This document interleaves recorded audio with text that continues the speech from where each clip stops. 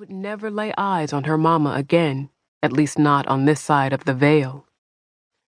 May knelt beside the filled grave, laying a piece of a broken cup there. Most of the family had already taken off, heading south to May's house by car or by foot, Jilo's name on all their lips. They'd be talking for years to come, no doubt, about how May's youngest granddaughter seemed to have been kissed by the magic. Jesse himself didn't believe Jilo was his, at least not by blood, so May didn't know what to make of the spark that had passed from the grave to the girl. In this moment, she had neither the time nor the strength to consider its significance. It was only a short walk from the cemetery down Ogeechee Road to the dirt road leading to her house, so even those relatives inclined to take a more leisurely pace had probably found their way to the turnoff. They all knew the way, even though most of them didn't live around here. Her mama had done her darndest to convince May and her siblings to get the hell out of Savannah, encouraging them to get as far away as they could. She'd succeeded to some degree with May's brothers and sisters, which had left the extended family scattered from Augusta to Jacksonville. "Not far enough," had been her mama's staple reply whenever May complained that her sisters lived too far for regular visits. Her brother, Louis, had made it as far as Macon, but he was gone now, too. Buried in a plot half a state away, mixed in with his wife Miriam's people. May, well, she'd married Reuben, and his job, as well as his inclination, had demanded they stay in Savannah.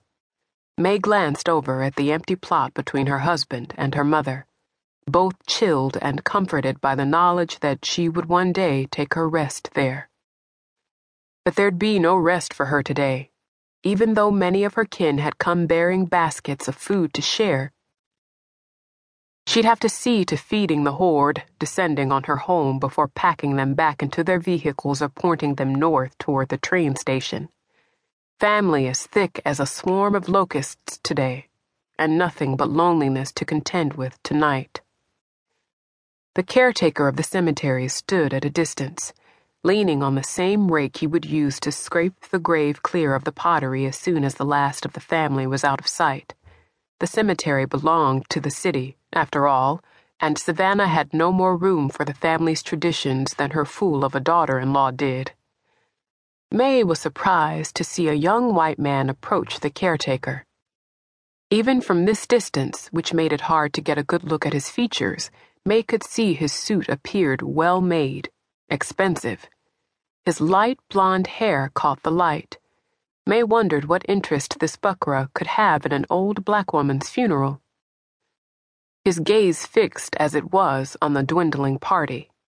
She watched as the caretaker nodded his head again and again, like it was on a loose spring. He seemed anxious to convey his understanding of, or perhaps agreement to, the white man's words. The two conversed for another minute or so, then the white man reached out and patted the caretaker's back. He turned away and headed toward a shiny black car waiting just outside the cemetery gate. As the buckra drew near, another man, dressed in livery, rushed to open the car's back door at the exact moment of his arrival. "You recognize that fella?" she asked Jesse, with a small nod at the car that was already pulling away. An overtired Poppy began crying and tugging on her father's pant leg. "No, ma'am," Jesse said, holding out the baby for her to take. She accepted Jilo from him and wrapped her in a tight embrace. Jesse knelt to scoop up Poppy. "Probably just someone looking for the entrance of the white section. We should get back to the house now. Folk are there already, I bet." "Maybe," she said, "but seems to me that a fellow who can afford a car like that would have sent his driver to ask directions, not come on his own." "No," she shook her head, feeling a chill run down her spine. "I think that man wanted to get a good look at us, at what we're doing here." "I recognize him," her sister-in-law Martha said, drawing near and leaning in like she had good gossip to share. "That there is that McGuire boy. He's probably come looking for your mama's help."